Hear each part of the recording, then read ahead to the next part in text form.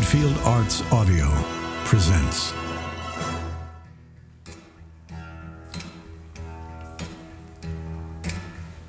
I'm on my way up to Canaan land. The Drum Major, a Palatine Hill production, with Michael Mack as the voice of Dr. Martin Luther King, Jr. Narrated by Jim Pollock and Leslie Wilson. Up to Canaan land. Oh, I'm on my way. Glory, hallelujah, I'm on my way. Was a mighty hard climbing, but I'm on my way. The Reverend Dr. Martin Luther King, Jr. was one of the most important thinkers the world has ever produced. In 1963, he emerged as the shining star of the civil rights movement. In '64, he was the youngest to win a Nobel Peace Prize. Some even wanted him to run for President of the United States. But 3 years later, his critics called him a has-been, a failure. Talk of using violence to achieve black power was becoming fashionable. According to one biographer, King, who had dreamt of a universal human family, took the new social climate so hard that he told his congregation at Ebenezer Baptist Church, "Life is a continual story of shattered dreams." And he kept wondering, where do we go? How do we get there? And it was then, in 1967, while having lunch with a friend, that Dr. King looked at Ramparts magazine and saw pictures of Vietnamese children covered in napalm. He pushed his plate of food away and said, "Nothing will ever taste any good for me until I do everything I can to end that war." April 4, 1967, at Riverside Church in New York City, Dr. King delivers a speech that will make him one of the most controversial figures in American history.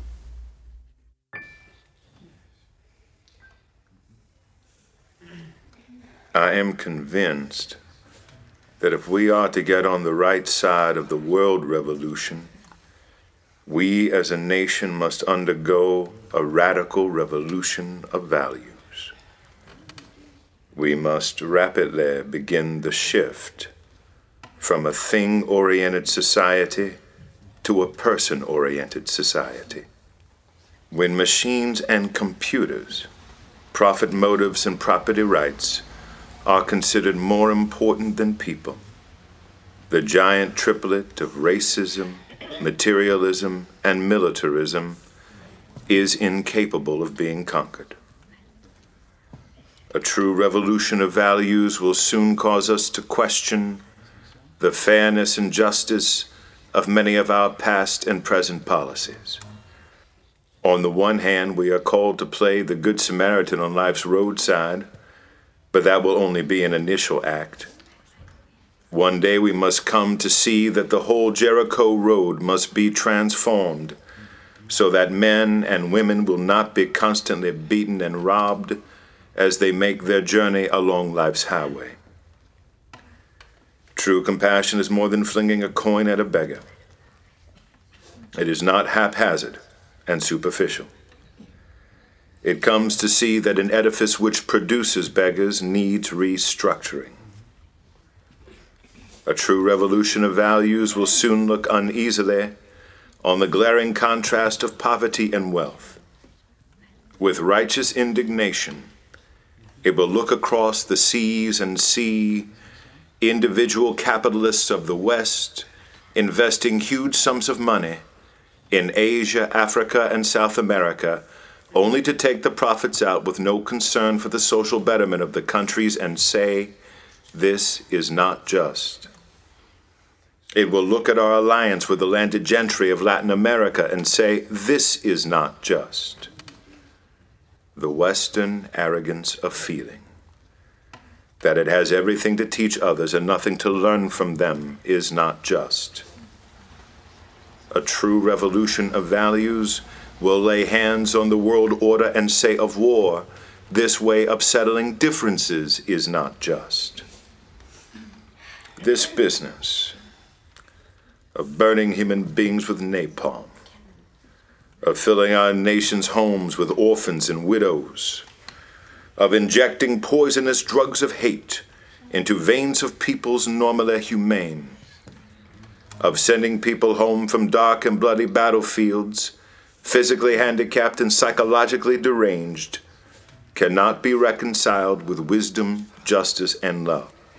A nation that continues year after year to spend more money on military defense than on all programs of social uplift is approaching spiritual death. America, the richest and most powerful nation in the world, can well lead the way in this revolution of values.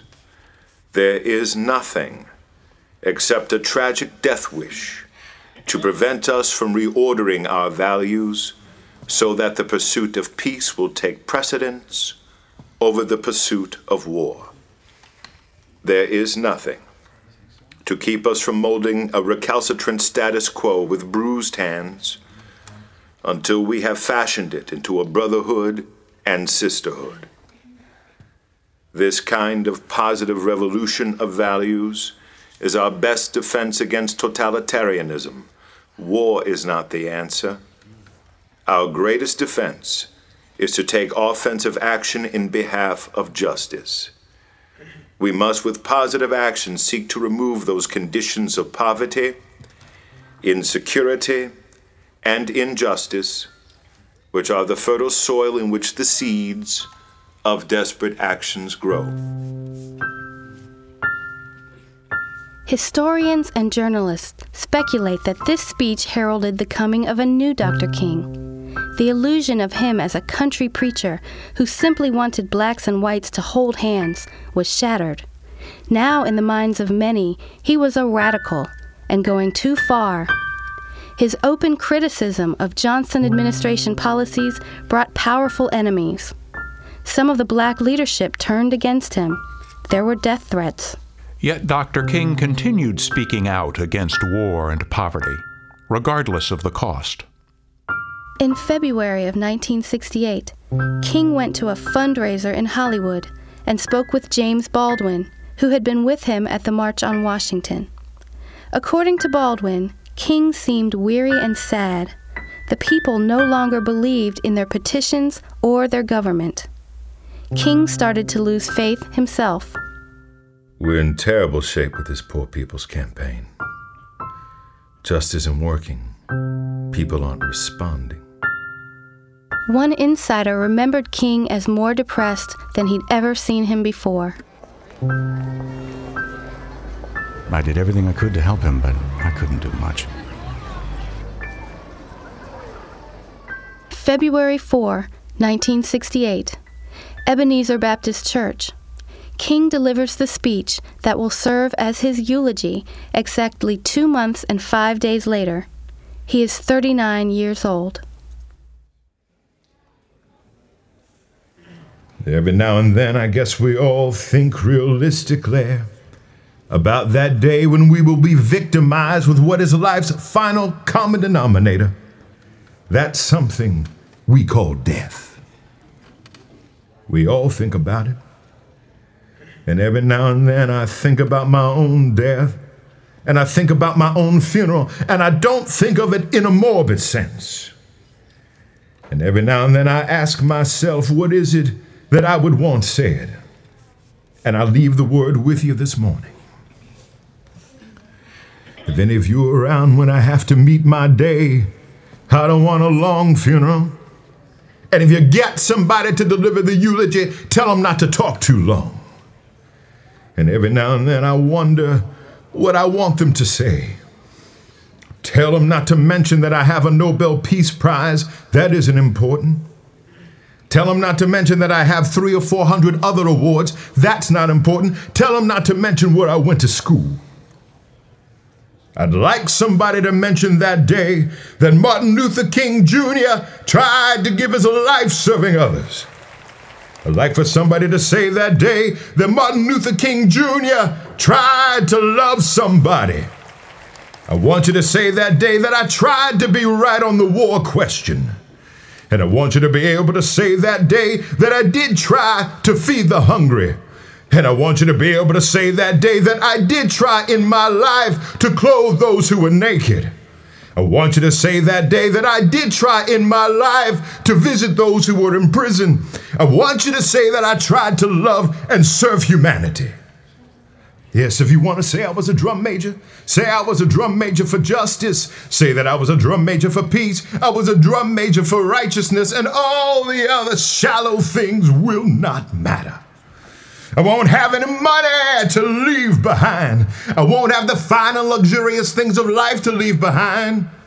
But I just want to leave a committed life behind. And that's all I want to say. If I can help somebody as I pass along, if I can cheer somebody with a word or song, if I can show somebody he's traveling wrong, then my living will not be in vain. If I can do my duty as a Christian ought, if I can bring salvation to a world once wrought, if I can spread the message as the Master taught, then my living will not be in vain. Yes, Jesus, I want to be on your right or your left side, not for any selfish reason. I want to be on your right or your left side, not in terms of some political kingdom or ambition, but I just want to be there in love and in justice and in truth and in commitment to others, so that we can make of this old world a new world. There was trouble in Memphis, trouble in the Valley of Tennessee. The sanitation workers had formed a union. They asked the city to recognize their union and grant them a contract that improved wages and the working conditions that had cost lives.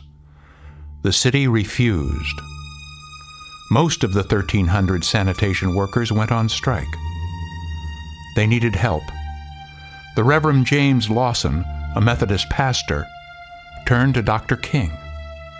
Against the advice of many, Dr. King arrived in Memphis for a large demonstration on March 28, 1968.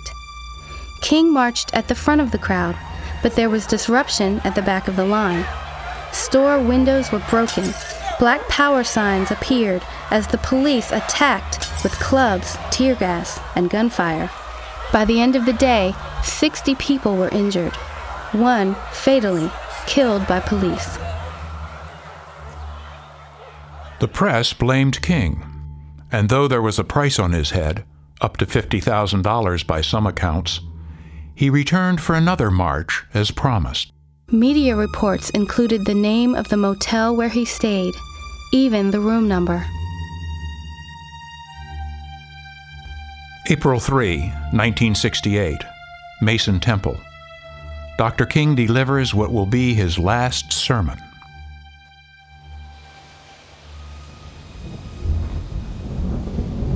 I'm delighted to see each of you here tonight, in spite of the storm warning. Something is happening in Memphis. Something is happening in our world. You know, if I were standing at the beginning of time, with the possibility of general and panoramic view of the whole human history up to now, and the Almighty said to me, Martin Luther King, which age would you like to live in? I would take my mental flight by Egypt, across the Red Sea, through the wilderness and on toward the Promised Land. And in spite of its magnificence, I wouldn't stop there. I would move on by Greece and take my mind to Mount Olympus, and I would see Plato and Aristotle, Socrates, Euripides, and Aristophanes assembled around the Parthenon as they discussed the great and eternal issues of reality. But I wouldn't stop there. I would go on, even to the great heyday of the Roman Empire, but I wouldn't stop there. I would even come up to the day of the Renaissance, but I wouldn't stop there. I would watch Martin Luther as he tacked his 95 Theses on the door at the church in Wittenberg, but I wouldn't stop there. I would come on up even to 1863 and watch a vacillating president by the name of Abraham Lincoln finally come to the conclusion that he had to sign the Emancipation Proclamation. But it wouldn't stop there. I would even come up to the early 30s and see a man grappling with the problems of the bankruptcy of his nation and come with the eloquent cry that we have nothing to fear but fear itself. But it wouldn't stop there.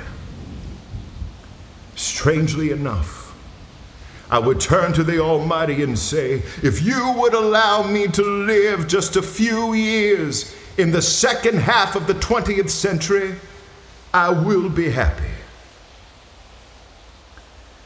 Now that's a strange statement to make, because the world is all messed up. The nation is sick. But I know somehow that only when it is dark enough can you see the stars. Men for years now have been talking about war and peace, but now no longer can they just talk about it.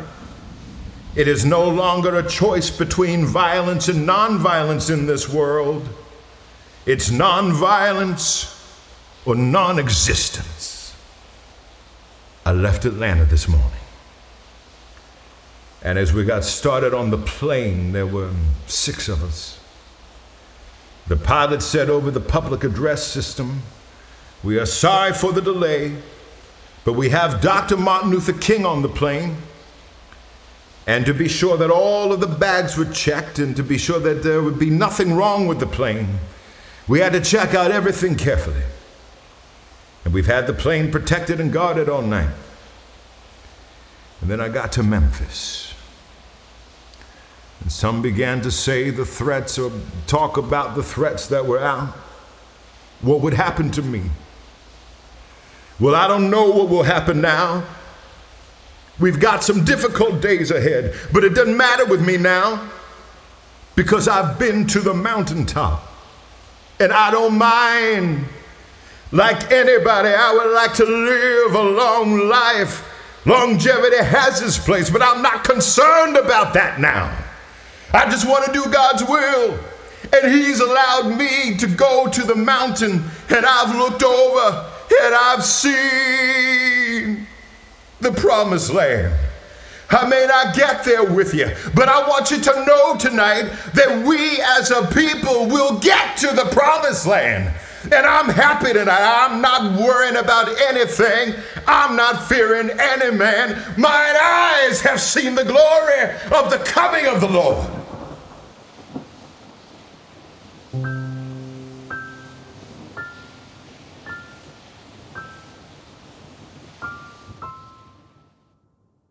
Dr. King returned to the Lorraine Motel relaxed. He stayed up late working on a sermon and meeting with his brother, who didn't arrive in Memphis until after midnight. King remained in good spirits on April 4. He met with his staff and made dinner plans with friends. Now, standing on the balcony at 6 p.m., he said to a friend in the parking lot below,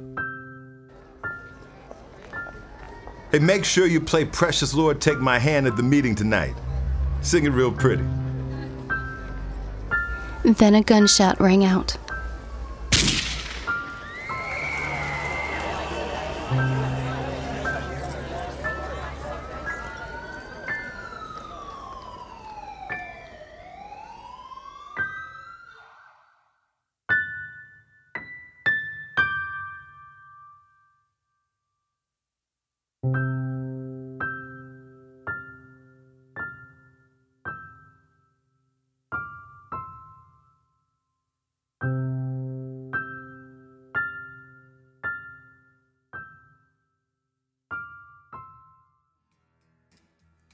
Was a mighty hard climbing. You're listening to Canaan Land, performed by Donald Lease. Was a mighty hard climbing. Lord, I'm on my way. Was a mighty hard climbing, but I'm on my way. Hey, I'm on my way. Glory, hallelujah. I'm on my way. Well, Redfield Arts Audio presents well, if you don't, The Drum Major, don't you hinder, a Palatine Hill production, don't you hinder me. with Michael Mack Well, if you as the voice of don't Dr. Martin Luther King, Jr., Can't hear, don't narrated by hinder me. Jim Pollock and Leslie Wilson. Well, if you Music and sound by Jennifer Rouse. Canaan Land, performed by Donna Leese. No, I'm on Special my thanks to way. Jeff Herberger. Glory, hallelujah. Produced by I'm Michael on Mack my and Jim Pollock. way. Audio recorded at Drat Productions, Bill Dixon, audio engineer.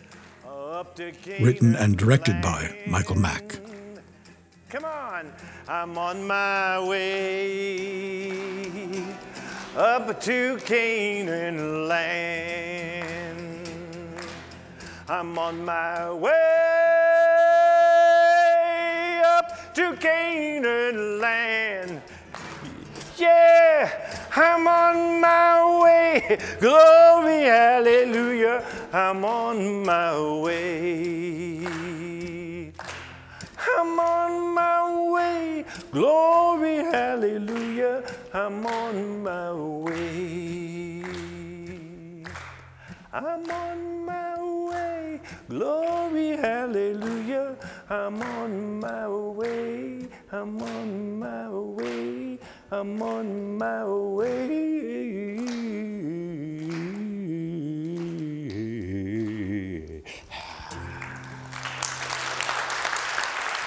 Thank you.